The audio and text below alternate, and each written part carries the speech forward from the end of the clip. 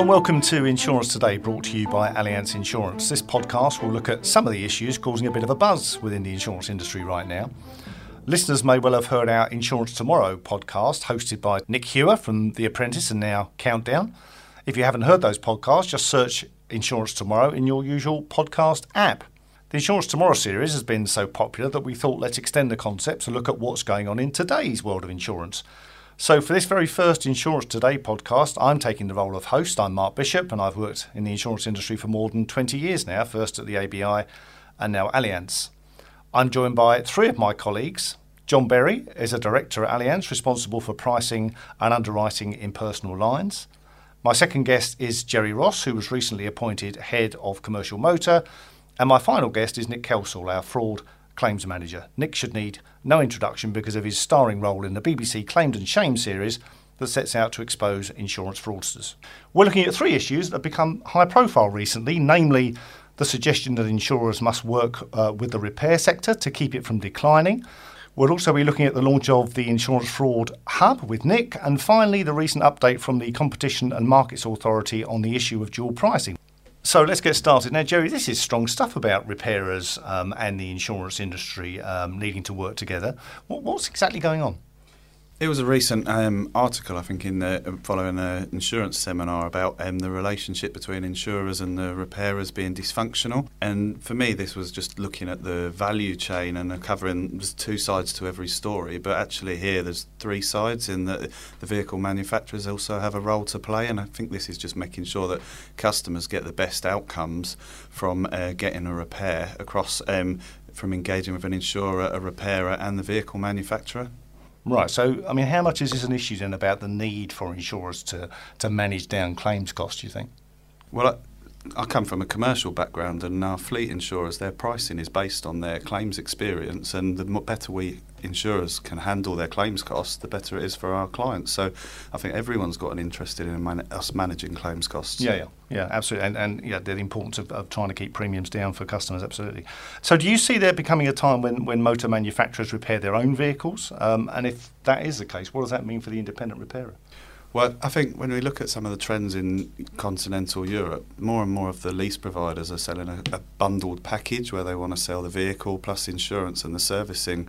And with the complexity of the vehicles, sometimes the manufacturers, they're struggling to keep up with the pace of change. So on that more complex vehicles, I think they will end up with the vehicle manufacturers more often. Right, okay. So the independent repair network it's probably right for them to be concerned about their I think it's right for them to think about how they keep relevant and current with the changes. But I did make the point in 2030, 75% of vehicles are still going to be internal combustion engines, and they're going to need to go somewhere. So I think it's right for everyone to focus on upping their skills to keep up with the pace of change. Yeah, and if you're a customer on the outside looking into this, I mean, I suppose that the most important thing for them is they want to get their cars repaired quickly and as cheaply as possible. And again, we've already mentioned this, but the issue about keeping the cost down too. Yeah, and I think for them that if you're living in Land's End and you've got a Tesla, then I don't know how far you're going to have to go to get it fixed, but that is going to have an impact on fixing claims. I think, Jerry, one of the things that strikes me is with these sort of new ACE technologies, as you describe, and advanced driver assistance systems, the manufacturers are getting better at stopping accidents in the first place. But then when you do have an accident, because there's all these sensors kind of all around the exposed parts of the vehicle, it must cost more. So is there a kind of some sort of conflict there between the reduction in accidents but the increased cost? I think there's a time lag. So at the moment we'll probably see if a vehicle's got emergency braking and stops quite quickly and the car behind hasn't, the car behind's going to be responsible, and they're potentially going into the back of a vehicle that's got lots of expensive kit in, and it's going to cost more.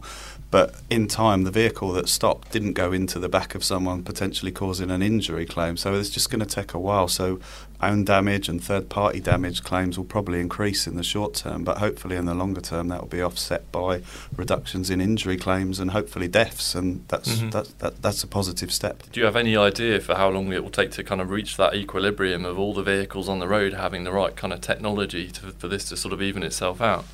I'm not sure. I don't think they ever will, because people like choice, don't they? And if I wanted to go and drive my nice Porsche, and I'm not really going to be wanting to get a new, safe, exciting vehicle because I like driving my exciting Porsche. So I think there will always be a mix of vehicles on the road, and that's something that we'll just have to contend with.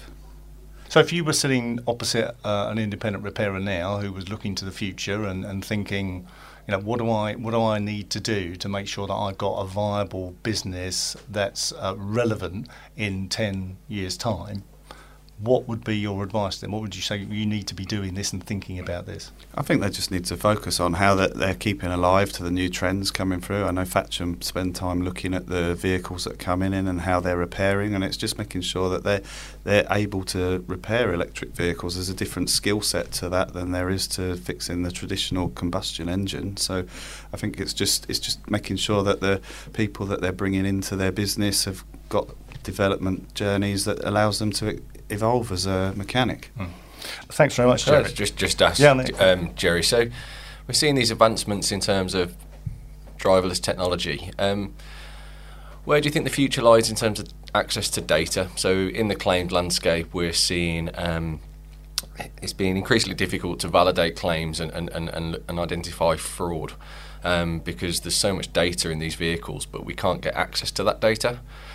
Which is causing us an issue when you see these new technologies and where these new technologies are being used. For example, there's technology now for lane assistance, which is meant to be used only on motorways. But if people are using that on a roundabout and then potentially pursuing a claim, it falls into misuse rather than negligence, and we don't necessarily insure for misuse and abuse. So do you see any advancements in data sharing, or is the industry doing anything with manufacturers around that? I think for me this is about how the industry works with the government as we evolve the Road Traffic Act, as we move from vehicles being driven by an individual to actually being the driver becoming a passenger. And it's important that the data sharing is allowed so that we can find out, was it a problem with the technology? Was the technology working as it should? Or actually was someone should have had their hands on the vehicle and they didn't? So for me, I think this is about getting the right legislation that in place that allows the involvement of this technology into vehicles going forward. The Approved Repairer Network, I think they've got a role to play because they'll be able to see where vehicles are operating, if the emergency braking has worked or hasn't worked, and they'll be able to help feed into insurers which vehicles are performing well under those real-life tests. And do you think the relationship is a positive and strong one between the manufacturers and the insurance industry? Are we all pushing in the same direction when it comes to data and where the responsibilities are going to lie? I think that the vehicle manufacturers have got a role to play in sharing this, because everyone wants to have access to the data, and I think they've got a greater role to focus on repairability of vehicles and sharing the data that the vehicles generate. Thanks, Jerry. So, Nick, the launch of the new Insurance Fraud Bureau's Fraud Hub. Tell us about this. Yeah, so this is an initiative by the IFB, as you've said, and this is a vehicle now where insurers will be able to share suspicious fraud data. So historically, we've had what's called the IFR Hub, which is effectively what we classify as black data. So if you're a proven fraudster, you'll go onto a blacklist effectively, and the industry's got access to that information. What the IFI Hub is what we call grey data, so where there's suspicious data, but we haven't got a proven fraud conviction. And what the industry is doing, and Allianz, I'm pleased to say, was one of the first major insurers to sign up to this, phase one and launch one, is we're sharing data more widely as an insurance industry, and therefore if Allianz is investigating a suspicious fraudster, but we haven't quite got the evidence to get that over the line, it may be that we can collaborate with our colleagues at other insurers, and therefore collectively we can try and stamp out that fraud and identify that fraud. Allianz has always had the view that we shouldn't see our fraud as a competitive advantage. We think that fraud is a problem for society, and that we should be working together to stamp that out, which is why, again, I'm pleased to say that we were one of the first major insurers to sign up to the hub. Mm-hmm. And what I was a bit puzzled about is what's the difference then between the hub and the claims underwriting exchange Q, which has been around for quite some time. So what is the difference between the two systems? So the underwriting and Q effectively is more aimed at claims history, so that's an indicator. So effectively you can look at if someone's had 7 claims, that might be an indicator for fraud. Whereas the IFI hub is specifically aligned to fraudulent activity. And it may be that you have a fraudster in a certain area, and the idea is that we can start to then develop some more sophisticated analytics off the back of that. So where you've got big data, we can try and start to do some trend analysis, and the IFB will do this around predicting what future fraudsters may look like. So the idea here is that you're spotting the first opportunistic fraudster of the future before they're already on a record in the past, if that makes sense. Wow, that sounds pretty impressive stuff. And I think for me the Q focuses on the claims side, but fraud isn't just about claims. We're seeing more and more fraudsters trying to just get their vehicles onto the MID. So these are like people involved in serious crime, and they just want their vehicle to pass an APRN check so that they can carry on their way. If they've got guns, drugs in the car, they're just clear to go. So they're spending more and more time focusing on how do they get a fleet policy out just to get the vehicles on the MID. Yeah, because that's one of the issues, isn't it? It's not just about insurance fraud costing the insurance industry. Actually, a lot of the proceeds of these frauds and a lot of the activities associated with those frauds actually is really serious crime, isn't it? Yeah, and these guys are really organised. We see some of the stuff. They know what our question sets are when we're going through our quote process. They'll provide information that looks plausible, but only if you scratch the surface. So you have an illegitimate company providing a legitimate company's company reference number, because they know we check that, so they'll give us one that just gets through the system. I think what we see with fraud often, Nick, is that it kind of moves around different markets and even different products within the markets. So I guess whilst this is a great step forward in the development of this new hub, does it only cover certain lines of business, or does it cover all insurance products? So it covers all insurance products, which is a significant step forward. So the IFB was primarily created to tackle motor claims fraud. And I'm pleased to say we haven't stamped that out in its entirety, but at Allianz, our fraud in the motor claim space is about 5% of our total fraud, and casualty now is 25%, and that's a significant shift over the last sort of 5 years. I think the important point that you raised, Jerry, is interesting around also tackling sort of the front end application fraud at the point of quote. And Allianz took the decision to join our claims and application fraud teams together at the beginning of this year, and that I think is a really positive step for us.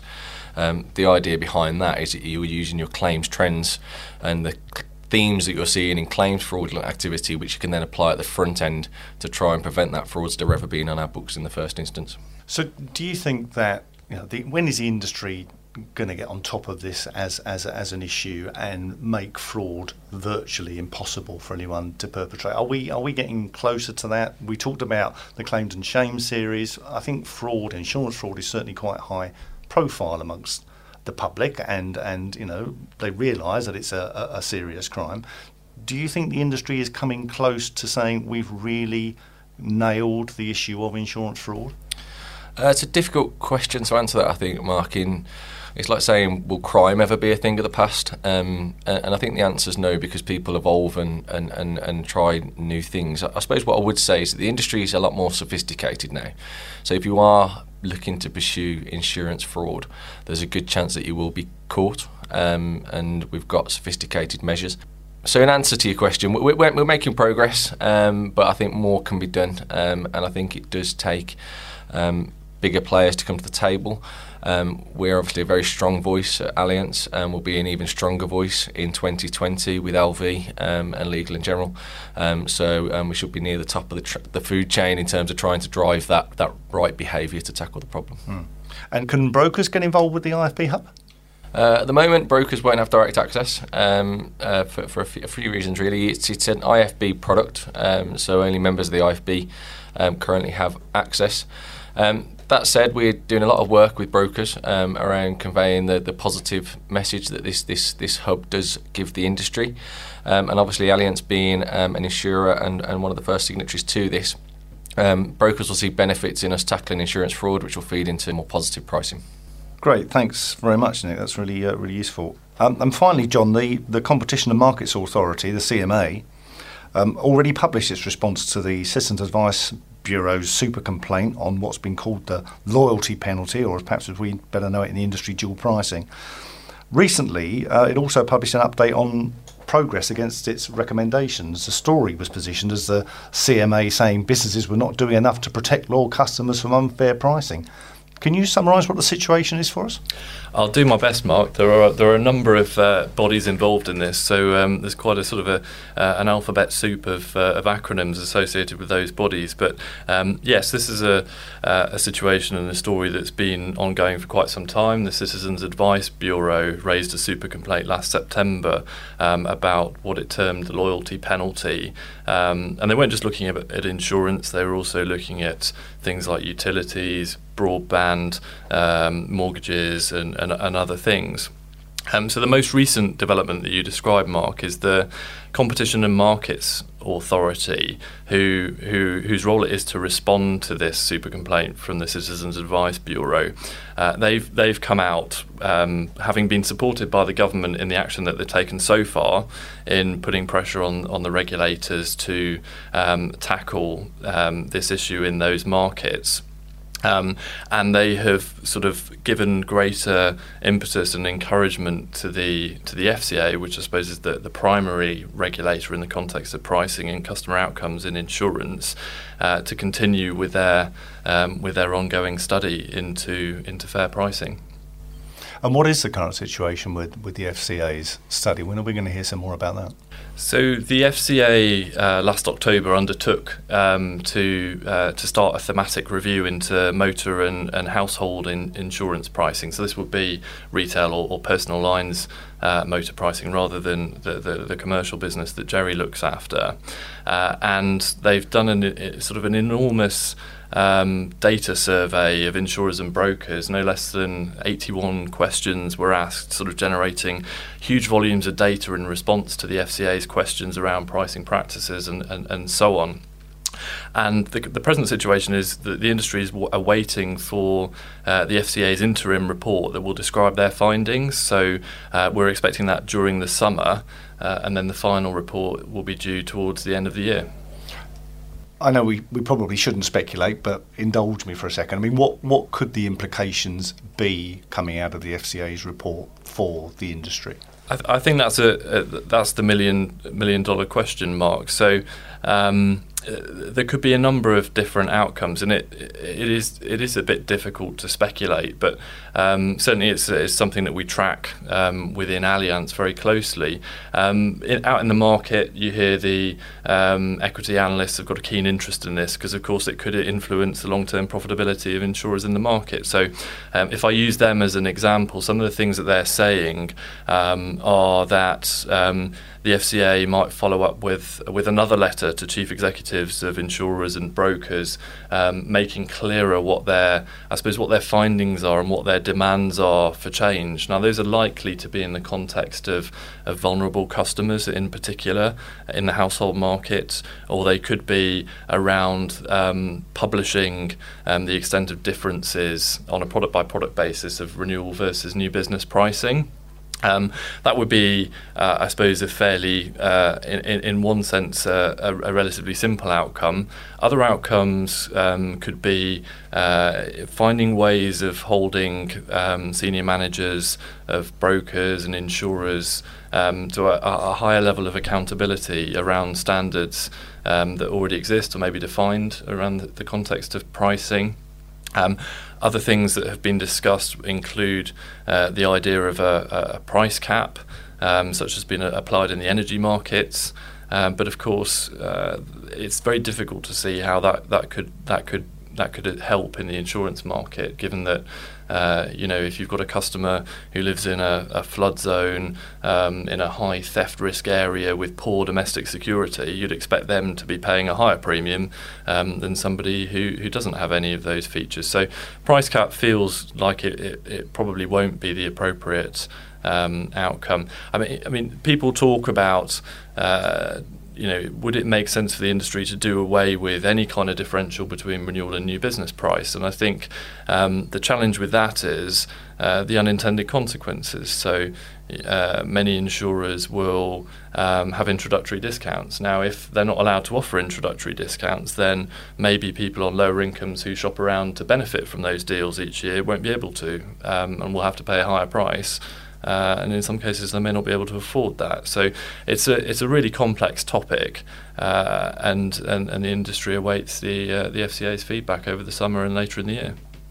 I think the thing that you see most frequently in terms of people's feedback is the annoyance of getting a renewal quote, then you threaten to leave and go to a competitor, but then you can ring up and they'll match that reduced number, and I think that's the frustration for customers that I see. I would agree that that's a common frustration, and I think the regulator is particularly interested in the context of vulnerable customers. So how do we as an industry ensure fairness when some customers may not be as engaged with the renewal process and able to sort of make that telephone call and have the confidence to have a bit of a negotiation around renewal?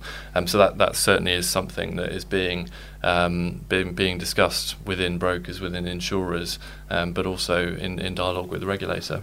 It's quite interesting from a commercial perspective because you've got a slightly different client involved. So you may have a very sophisticated blue chip client that's got an insurance division that helps them buy a business, but then right down to the sole trader at the end that maybe is buying direct. But also there's not to forget there's a role for the broker to play, that they can actually provide guidance to the insured on what is a fair price for their renewal. So whilst it's not focusing on commercial at the moment, I think it does raise some interesting questions. Great, thanks very much for that, John. Really useful. My thanks to obviously John and to Nick and to Jerry. I thought that was a really interesting roundup of what's going on right now. There are lots of other issues that we can tackle going forward. And if you've enjoyed this episode, please do subscribe and leave us a review. Thank you for listening, and goodbye.